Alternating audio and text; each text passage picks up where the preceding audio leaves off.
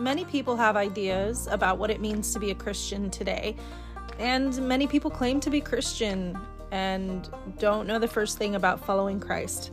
But I am here to do my best in this modern day and age to talk about Christ, the good, the bad, the ugly, and those topics that most people misrepresent, misinterpret, or just plain take out of context.